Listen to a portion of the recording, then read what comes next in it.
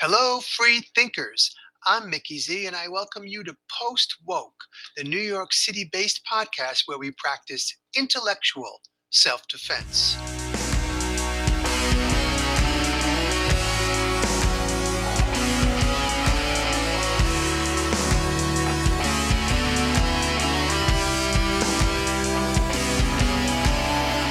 The philosophical conclusion, the practical one that I arrived at is that I do everything in my power to put in the energy that I believe is good, for me and for the world and for the people around me. And I do it with great patience and great passion and great love, and I keep doing it. You just heard the voice of Tessa Lena. Her music and writing are all about being human in the world of technology, big data, and machine like people. Tessa has already appeared on Postwoke in episode 40, so if you check the show notes, you'll find a link for that episode, plus all the relevant links to keep up with Tessa's work. I'll be right back with our excellent conversation after this word from our sponsor.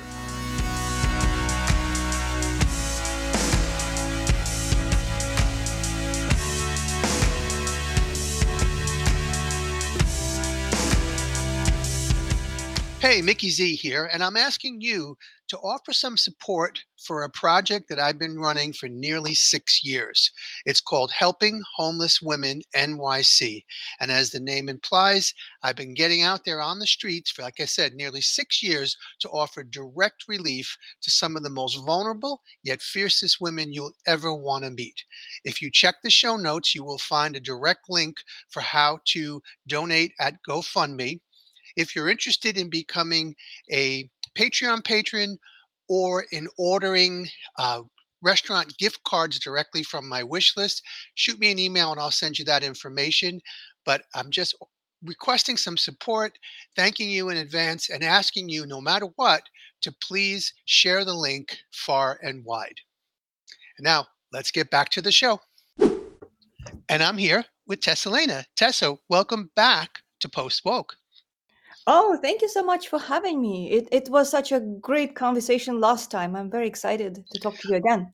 Likewise, I was looking forward to this. And when you and I were emailing, we were joking about the concept of counting masks on the subway because here in New York, they finally released the transportation mask mandate. But we were both lamenting how many people still wear masks. And I have to admit that after that email conversation, I was taking a short train ride from Astoria to Long Island City and back, and I did count. I know that's weird, but I counted. My curiosity got the best of me. And on the way there were 40 people in the car counting me, of which 21 were still masked. And on the way home, there were 11 people counting me, and 6 were masked. Now, I bring this up because I want to talk about your excellent essay, Anatomy of Forgiveness. And one of the main points you bring in there, one of the many points I should say, is that we should choose our battles wisely. And I'm going to quote you and then give you space to go from there. You wrote, if we waste our energy on being overly frustrated over strangers, we'll be in a perpetual battle with thousands of people, and that's not a happy existence. So I simply choose to apply my efforts where it makes sense to apply them and don't bother getting too frustrated with things I have no power to change in the moment, i.e. masks on the subway.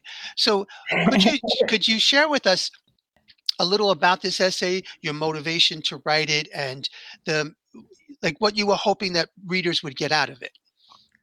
Oh, well, first of all, thank you. And that essay, that is kind of my entire life. I mean, I think we all get frustrated over frustrating things, especially when they're illogical and they insult our sanity and our intellect and our feelings and the sense of normalcy. And that's a completely natural reaction. And then, at least through my own journey, you get frustrated. And I remember that experience from way before COVID when Russia Gate started coming up. And I thought, nobody's going to believe this nonsense. I mean, it is so absurd.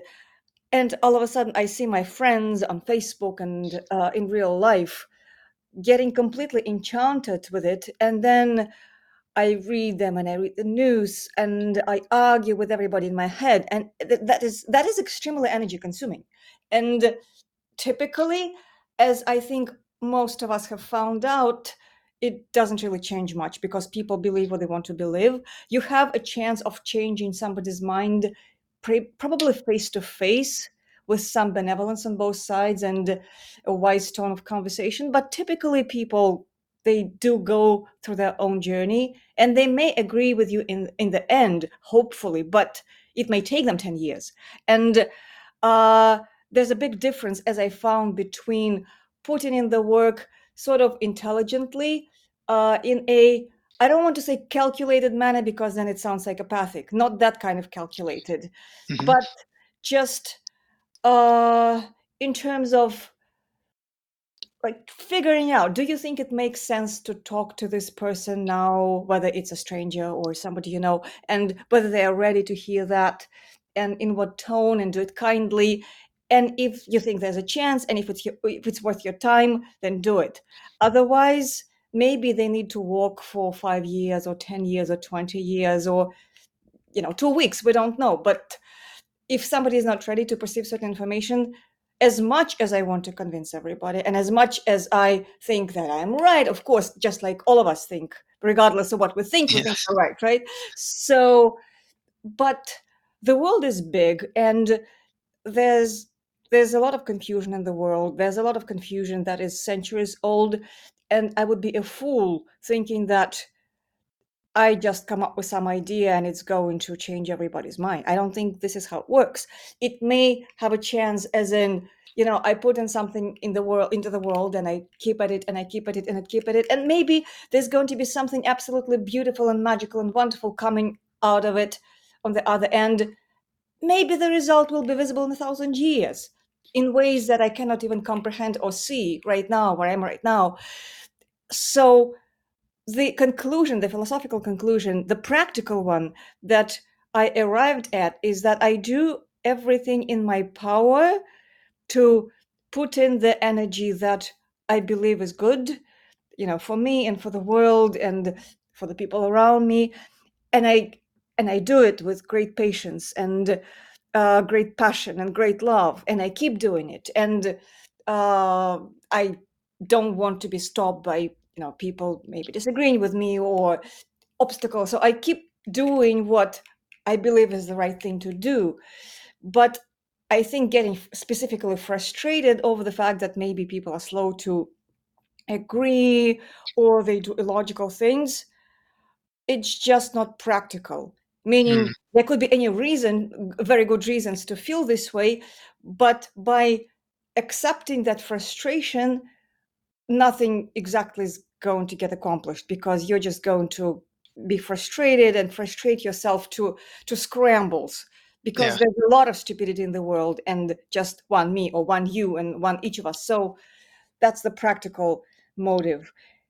Okay. Well, I want to just throw in my 2 cents and then bring it to forgiveness, where I do feel, and this is hardly revelatory, that I can delineate a pre-social media and post-social media time in terms of I now, of course, interact with so many more people, or at least I'm exposed to, than I was prior to the invention of social media, which then I think ramps up the frustration that when you feel that there's stupidity in the world or that people are being manipulated, but they can't see it, that it's not just someone who lives on your block, or when you go to Thanksgiving, it's your aunt or your uncle. It's it's thousands of people on your news feed and in comment threads. And so I do feel like this has reached a fever pitch where there's so many positives of being exposed to new people and new ideas, but the negatives could be that it creates this divide where inevitably, plus the algorithms play a role, inevitably we just slide into our tribes anyway. Which now I want to bring to the forgiveness part, because I want you to clarify, based on that intro that you gave there, like where does the forgiveness fit in? You write, in a perfect world, when someone hurts you or lets you down, once they realize, they say sorry and then invest in meaningful healing. When that happens, some parts of us heal forever, and it's an act of rebirth, divinity, and creation. And of course, it doesn't always happen when forgiveness and healing isn't present. So, what I would like you to do is connect the intro you gave us to where forgiveness fits in, and then kind of tie it into how do we function when that type of healthy forgiveness doesn't exist. Well, now I will have to talk for about 15 hours straight, and then How about 3 minutes? Can you condense it a bit? yeah, 140 characters, please.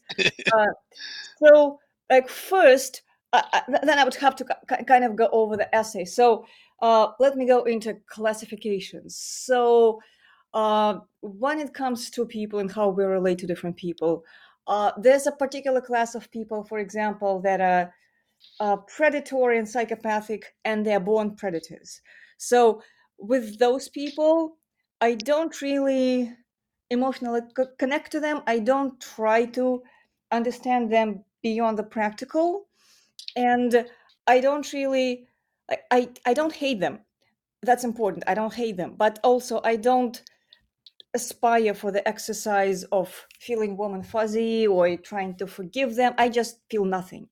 I just feel like they need to be disabled as far as my life is concerned, and as far as my loved one are concerned, they need to not be able to cause harm as much as I can help it.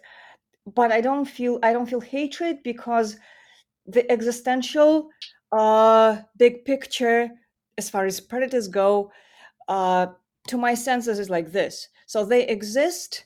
They have an existential right to exist because they have a purpose. Their purpose is to keep us awake, because I think human beings in general, uh, we are inclined towards complacency, and that has nothing to do with being smart or stupid or wise, not wise. This is kind of human nature. So when we are too comfortable for too long, we become complacent, and then we start cutting corners on important things, and that's just, I think, a path of a human being or a path of civilization.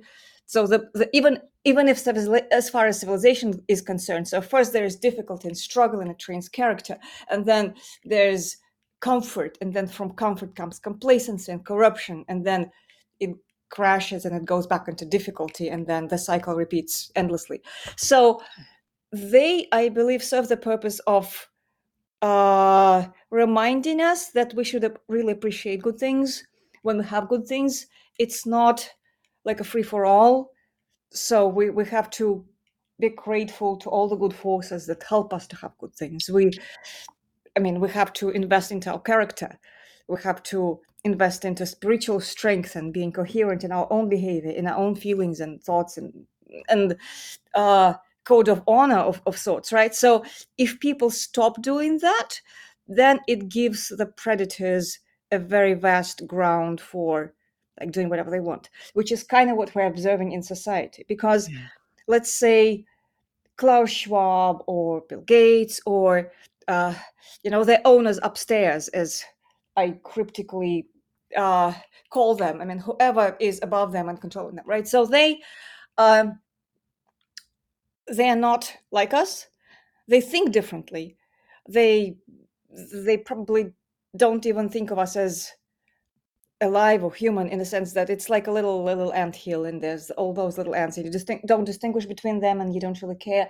It's almost like, well, when we have I don't know, cockroaches in our house, we don't feel particularly remorseful if we kill a cockroach, because cockroaches are encroaching on what we feel is our turf. So I think they probably think similarly about the rest of Mm. humanity. So there's really no connection, no relation. I mean, they're in their own entirely different world. So they may think that they're saving the world, they may think that they're like killing, and as far as I'm concerned, I don't care which one, because I'm not their psychotherapist. I don't want to be their psychotherapist, quite frankly.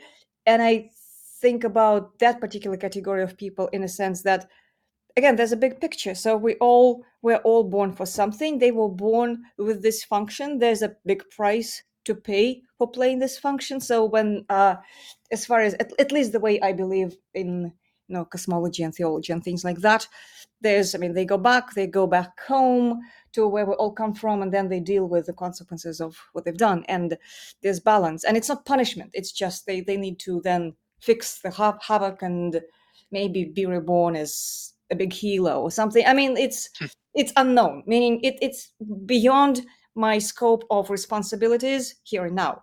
So I don't really get worked up over that. I mean, I feel obviously indignant, and I think, oh my God, what are they doing? What are they doing to the world? I feel all those things. Obviously, I'm here, and it's very disturbing what they're doing.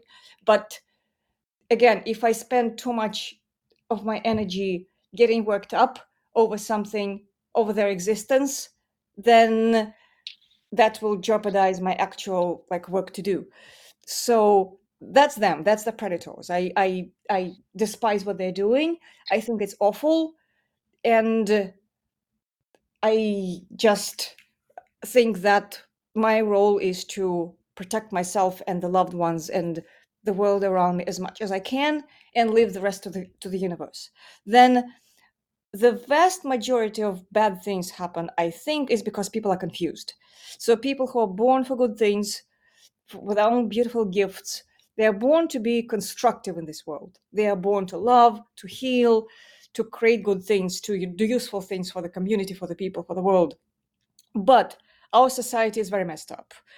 And we go through, I mean, the world and the community tries to traumatize us from the moment of birth, or maybe even Mm. prior to that. And that was even before 2020. I mean, now it's outrageously bad. Yeah. But even prior, they try to fit you into the mold that may have nothing to do with what you want to do, and then you have to comply with ridiculous rules, and the religion is tampered with, the love is tampered with, science is tampered with, knowledge is tampered with. I mean, everything is not how it's in a natural sense. So we have to deal with all that trauma, and our parents' trauma and our grandparents' trauma, and going back for many generations.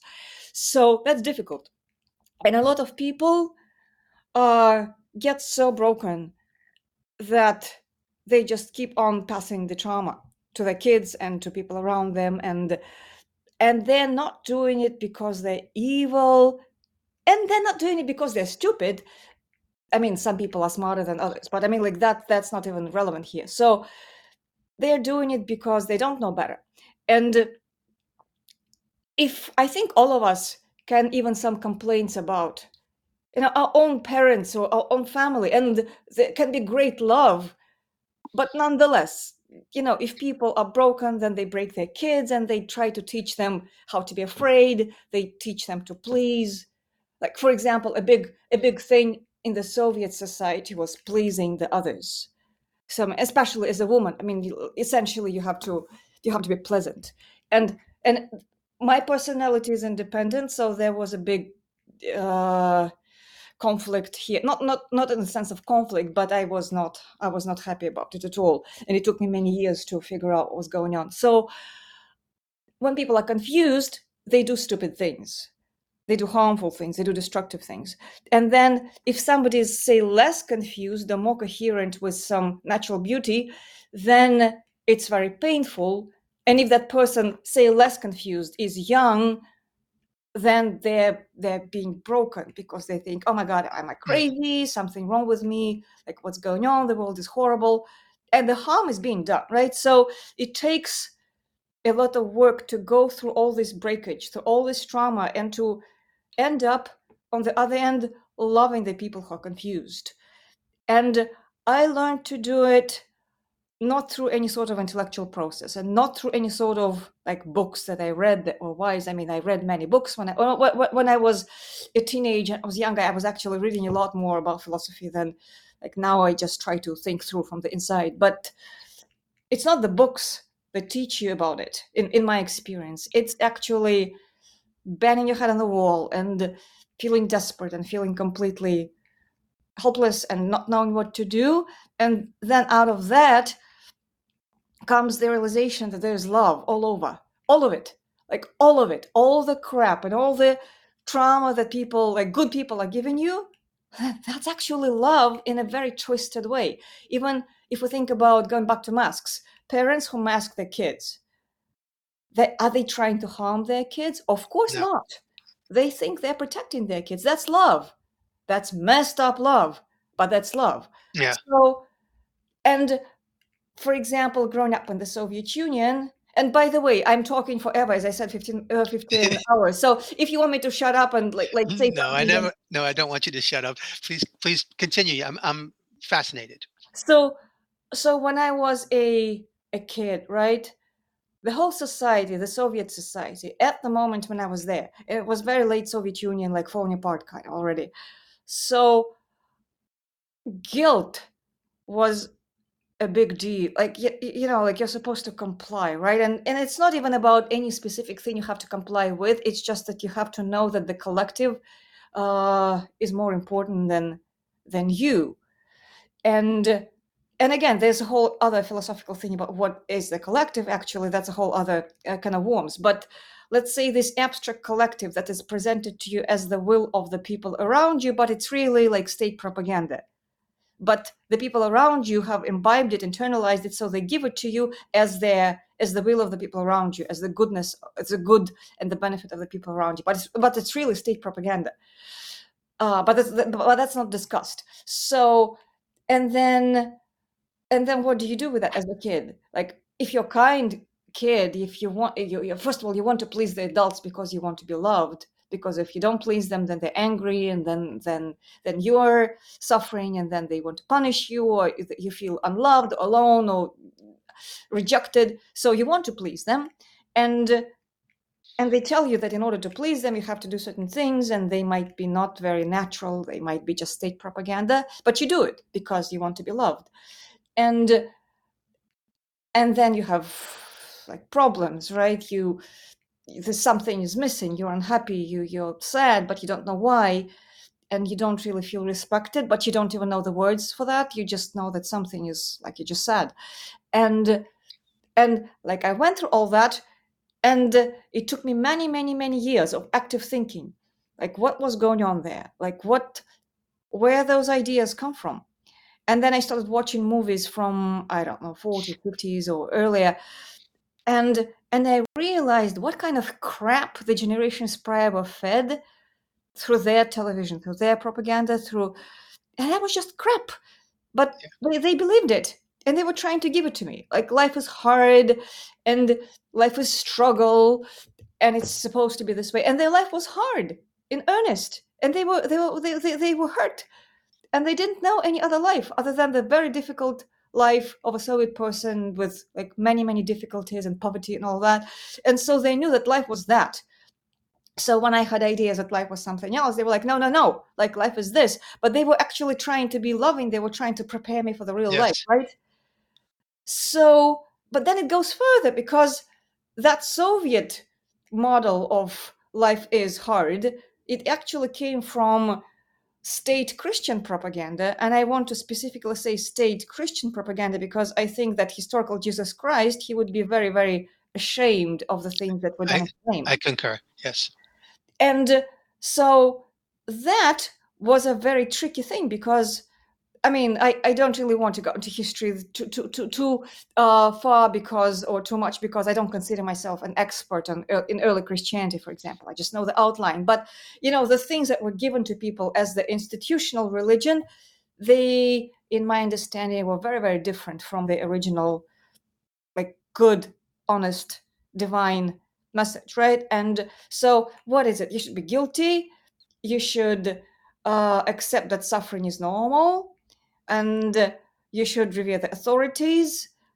And that sounds very, very, very tricky to me, because It sounds then similar too. It sounds like you should have nothing and be happy. exactly.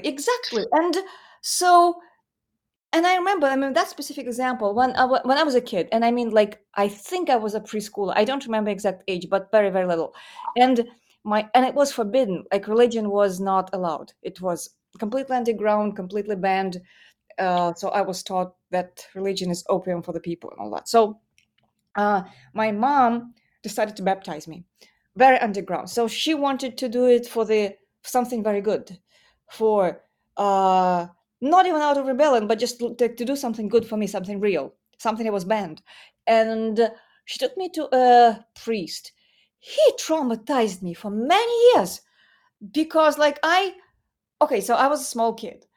And all of a sudden, he tells me, you were born sinful, you were born bad, you have to apologize to God for essentially just being you, and you have to just ask for forgiveness from God because you're dirty and bad and sinful. And I was a kid, he was an adult. That was supposed to be important. I believed him. And I just remember how I started praying for like all those things. And what? Like, why? Why was I born dirty? I mean, Yeah. that's propaganda. And but Soviet culture was coming out of that. So it took that entire history of like 10, 11 centuries of state Christian propaganda. And I want to again say state Christian propaganda, institutional one. And so it fit right in. It said, okay, religion is horrible, but it kept the sentiment. It just replaced the talking points. Wow. Wow, that that's a that last point. I mean, all of that was fascinating. That last point, it's like that's what they're going to take out of it. I went to 12 years of Catholic school, so I'm totally from the time I'm as young as you're talking about being.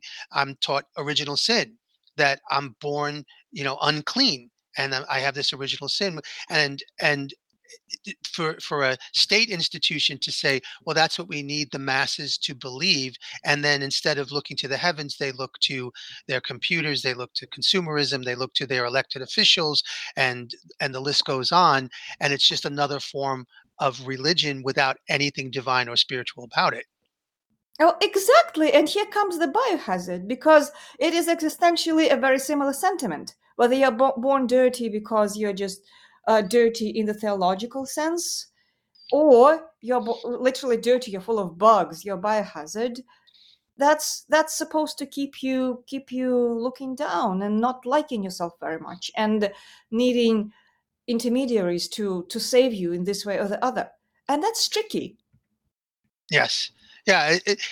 I mean, obviously, we all benefit from having mentors, but the power, the real powers that shouldn't be, like you said, the people upstairs, the highest of the high, they they really only. It's like you should have no other god besides me. Like one of the Ten Commandments.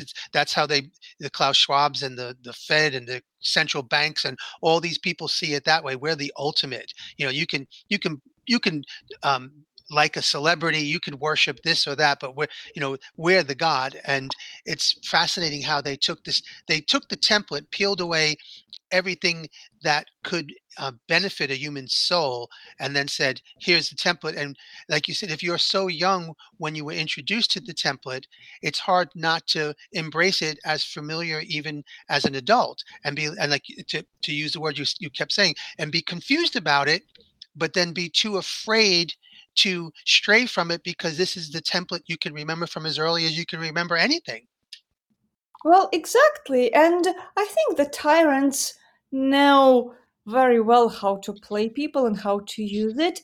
It's sort of like this feeling of fake security, but it's not real because they have the freedom to betray you at any point and toss you out and kill you or maim you and without any warning. And it's a big question. Now we go back to the predators. So let's say hypothetical, and I'm just creating hypothetical scenario. So the first say within a sort of certain phase of history, the first predator who came up with this gimmick, psychological gimmick, they could believe in it.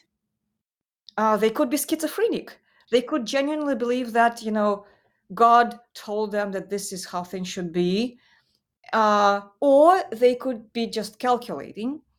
But it doesn't matter because if they're trying to trick people into something that is actually separating people from the divinity and from the creator, I mean, we have, by virtue of being human beings, we do have the right, and I would argue the obligation, to connect with the spiritual realm and with the creator. And there are many many ways, names, and that's intimate and private to everybody, and the mentor and all those things. But if somebody claims, not because somebody asked them to, but I mean they just claim that, okay, from now on whatever you were doing before was incorrect. God told me that this is the correct way to do it. Therefore, you have to abandon everything you were doing before and follow my way because I say so. I mean, there's a big question here. I mean, like, what if he's just tricky? Or what if he's just crazy, right? I mean, and and I think many historical figures throughout history try to do that. And Yeah. unfortunately, we live in a very much in a mythological way. And the way I think about it, and I'm yet to write something to this effect, it's almost like they create an artificial spirit because, and synthetic age that we're in right now, in the literal sense of it, with synthetic biology and all that, that is almost like a culmination of that entire principle. Because we do always have, as human beings, connection to the mystery of life, to the creator. Yes. And that's, we might very greatly benefit from the mentors or people who understand this world or who can guide us and keep us real. For real. I mean, we absolutely can, and we typically need that too, right? But there's a big difference between that, like a good mentor, a person who actually understands how it works, would be interested in helping the mentee. Is it a real word? Or, I mean, the I person. believe so. So the mentee actually connect to their own mystery in their own way, in their own spiritual manner. And that's the ultimate goal. It's not Yes. to tear the person apart from their mystery and then mold them into something that is somebody's theory. So, and seemingly institutional state religion as a power, as an authority, have been trying to do the latter. They don't like it when people are connecting in a way that is invincible, that makes them invincible. They like it when people forget and betray their innate way and then go with a theory. And to that, I have to add more complexity because, of course, throughout whatever thousands of years, we've been doing in different parts of the world, different institutional religions, the spirit still comes through. So people with strong connection spiritually, they use any system. They adapted and I mean like they and adopted, and this tremendous beauty that came out of all institutional religions, despite all the trickery. And that's just because the beauty is there, like the beauty is there inside and the beauty is there in the world. But the tricky part is the synthetic. Excuse me. Go ahead. And so when somebody institutional comes up with this synthetic replacement for spiritual connection, then if a lot of people practice it, it almost forms like, well, I don't want to sound cheesy, but it's almost like a field, like an artificial spiritual entity, because all those thoughts and all those emotions, and say they're based on fantasy or confusion, I mean, they still generate something. Absolutely. And so then new people born into this world no longer just have to deal with the natural and their connection with the earth and with the creator and with that. So they also have to process it through that entire artificial synthetic entity. That's very confusing. And the more people believe in it, the more powerful it becomes. And I think that is the reason ultimately why the people upstairs, for the lack of a better word, the people who really consciously want to have everybody confused, not the confused ones who just pass it on, but the ones who like to maintain the state of confusion for their own power. That is why it's so important for them to keep breaking people and confusing people, because all unnatural things, they need a lot of maintenance. They need a lot of, so they constantly have to be fed. Like natural things, they kind of, I mean, they also need love and energy, of course, but they also have internal power. Yeah, they exist organically. Right. Artificial entities, they constantly need to be recreated and fed. That's Mm. why they're so keen on like beating people on the head with all the crap. So I Yeah. go, I'm sorry. Go ahead. no. So I still didn't really get much to forgiveness, but I got carried away with this. So sorry. Go ahead. Yeah. I'm totally in appreciation of what you said, and if we didn't get totally to forgiveness, I'm kind of okay with that because this detour was wonderful, and I guess I'm going to leave it up to you because the last time we spoke, we ran out of time before we spoke about your music, and now we're coming up on close to that running out of time period. Do you want me to ask a question and stay on this general topic, or do you want to share something about your music? You're the guest, so I'm going to give you a chance to decide the I, direction for the.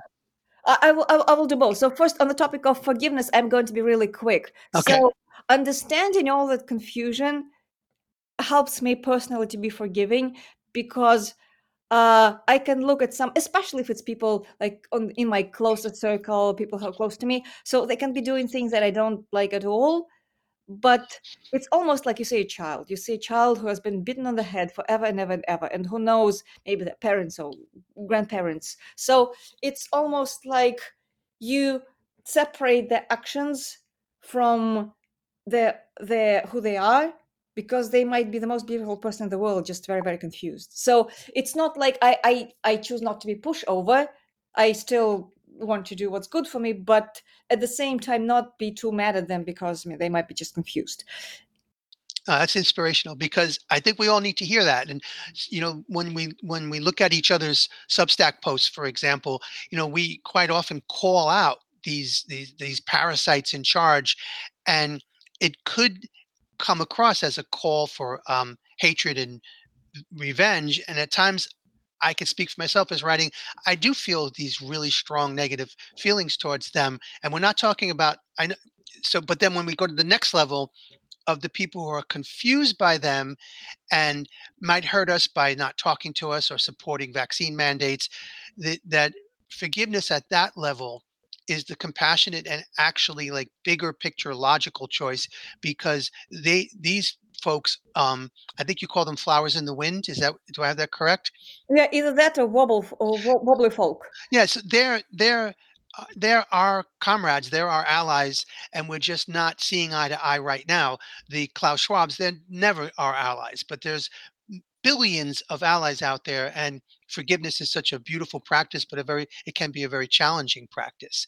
All right, so I'm going to quickly segue because I want you to at least talk a little bit. We're really running out of time, but I have another quote from you.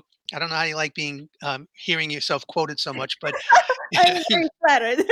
okay. Well, you wrote, art is a microcosm of how we, people of the 21st century, are forced to walk in two worlds. In one world, we have marketing briefs, hipsters, Instagram, Grammy Awards, Craigslist, and CNN. In another world, we are 5 years old. We are lying on our back on the green grass, and nobody can hurt us. So, care to comment on your? Well, that's such an old quote. I mean, Craigslist was still a thing back then. Yeah, yeah.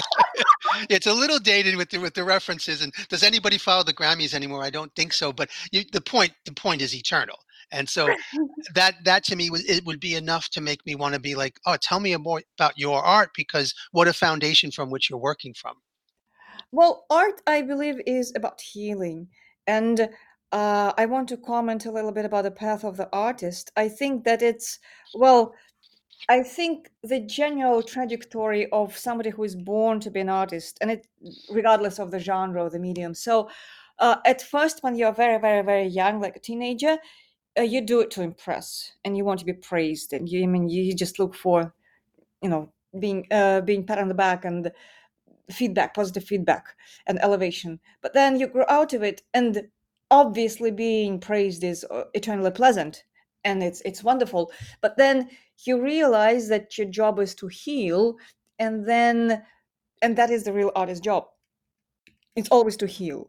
It's always spiritual. And then, of course, in our society, they like it when people get stuck in this eternal teenager phase, and that's because that's actually the most malleable, the most easy to confuse person, right? And Mm, they want everybody to stay in this phase. So what's elevated is the glory and the vanity, and and it's hard to resist when you have it, and but then it traps you. So but my approach to art is about healing, and now I actually find it challenging, because my art prior to COVID was about uh, warning people against the big tech and transhumanism and this overtake of human life by the robots.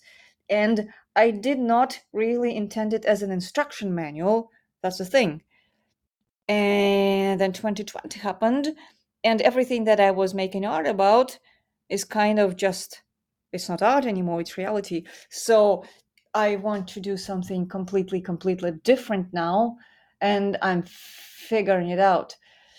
But I think that in any case, art is, at least the art that I appreciate personally, that I'm drawn to, is about being sincere and about healing and about sharing the sincere feeling of the heart. It's about the heart.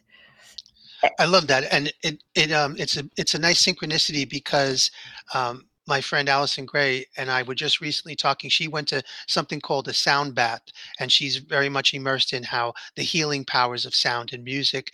And I think that's another thing where it's analogous to the way you described the corruption of spirituality. I won't even say religion, in the sense that humans create art organically and naturally, and then the people, these this predator class above us, would like us. I love the way you said it, keep us trapped in this kind of confused teenage stage, and not see art as a powerful form of individual self-expression and a powerful form of collective healing. Instead, it's a way to get rich, famous, and get followers on Instagram and make them a lot of money. And I'm not saying that people shouldn't be paid for their art, but the foundation that you're discussing sounds like the type of art that could could heal a generation, and that's what we need, people looking for that level of honest expression and sharing it with others. And perhaps that's the avenue by which that people can connect who currently now are, not the higher ups like the flowers in the wind people.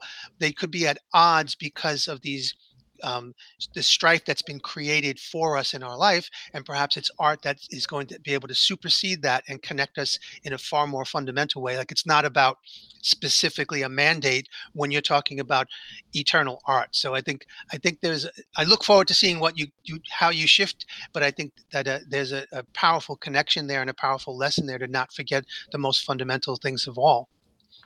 Thank you so much. And yeah, I'm into that.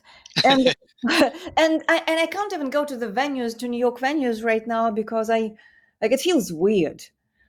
Yeah, I'm with you on that. It's talk about forgiveness. It's I walk around my neighborhood and I might pass a small little restaurant that I used to like going to, but then they banned me for whatever it was, 6, 7, 8 months. And there is a sense of like, do I really feel like going back in there? And that's something that I think each individual has to work out on their own. But it does feel weird, particularly in a city like New York, where the differences were strictly enforced. So, but I guess that's something else to work on, because I love the blend that you bring up of feeling gratitude and being open to forgiveness. And I'll just say one more thing about forgiveness, because I feel confident that people hearing this or anything like this will feel almost outraged at the thought of forgiving someone who has, a- at least in their perception, harmed them physically or emotionally. And I think it's really important to remember that forgiveness isn't about condoning. It's about letting go of your resentment and letting go of the weight you're carrying around.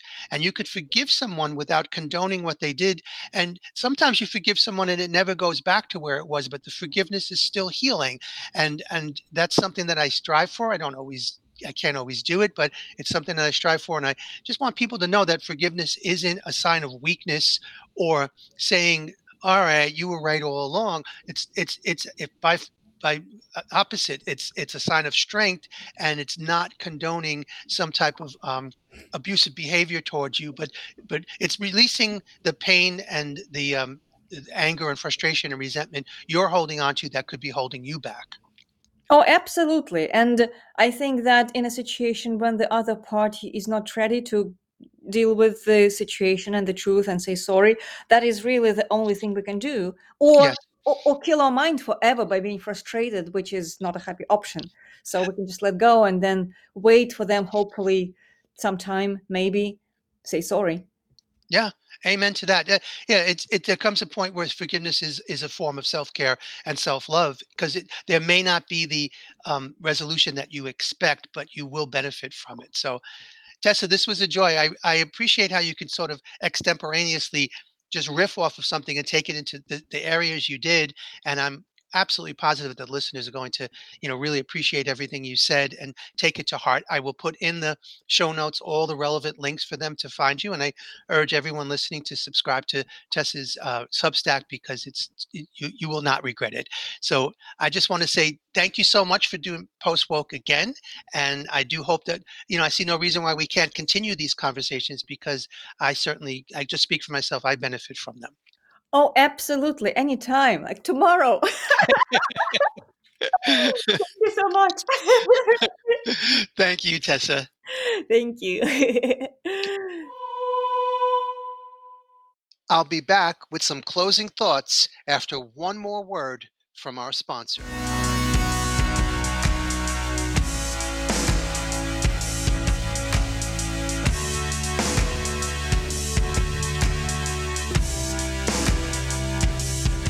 Hey, Mickey Z again. I trust you're enjoying this episode. And if so, I would really, really appreciate it if you would become a paid subscriber for just $5 a month, less than 17 cents a day. You can support this Substack and this podcast. Your help is essential and it's crucial, and it's you who keeps this project going and growing. So thank you for listening. Thank you in advance for becoming a paid subscriber. And please spread the word. And while you're at it, please check the show notes for a link to a really kick ass post woke t shirt. The sales have been going up. People are out there showing off what their favorite podcast is. And now it's time for you to join the team. So, once again, thank you in advance.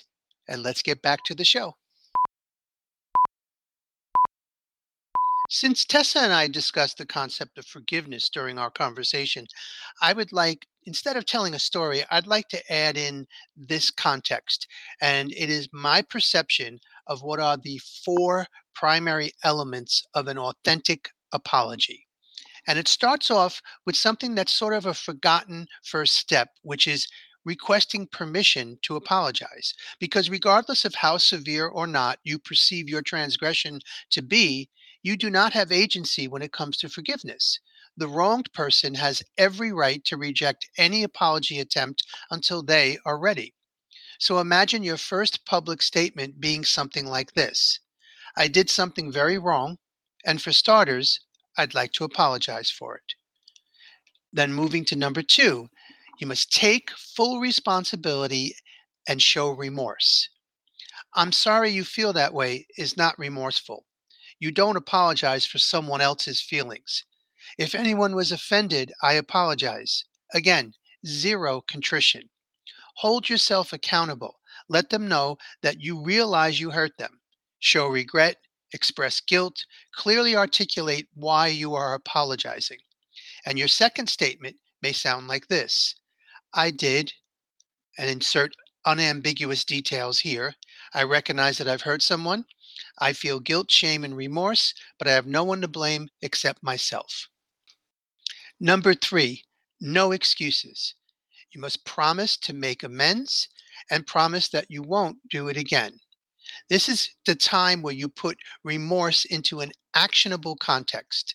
Again, that means no excuses. Communicate with the wrong person to learn how you can best make amends for your affront. Make up for the mistake and do the work to be certain that it does not reoccur. Display your remorse in word and deed. Your third statement could be, I behaved terribly. I make no excuses for this choice. Instead, I will seek input on how to make amends. I will also live up to my promise that it will never happen again. Which brings us to step number four: formally ask for forgiveness. Like step number one, this one is often neglected. Remember, forgiveness is a dialogue. So after the first three steps have been completed, do not assume that you've automatically been forgiven. Ask for forgiveness and be ready to enter into an open discussion of what that means. Be aware that it doesn't always mean a reconciliation is imminent. So imagine your fourth statement being something like this: I take full responsibility for my behavior. I apologize to whoever I hurt and whoever I let down. I promise to make amends and do the work to never do it again. And I ask all those involved for forgiveness if they are willing to grant it. Now, I hope it's clear that I'm not suggesting that anyone follow a script. These are general guidelines that each and every one of us, myself very much included, need to be reminded of on a regular basis. But if you want to be a more emotionally mature, emotionally intelligent, a more enlightened, and more compassionate human being, you have to begin with an awareness of where your opportunities are to practice this growth. And that awareness requires you to keep your guard up.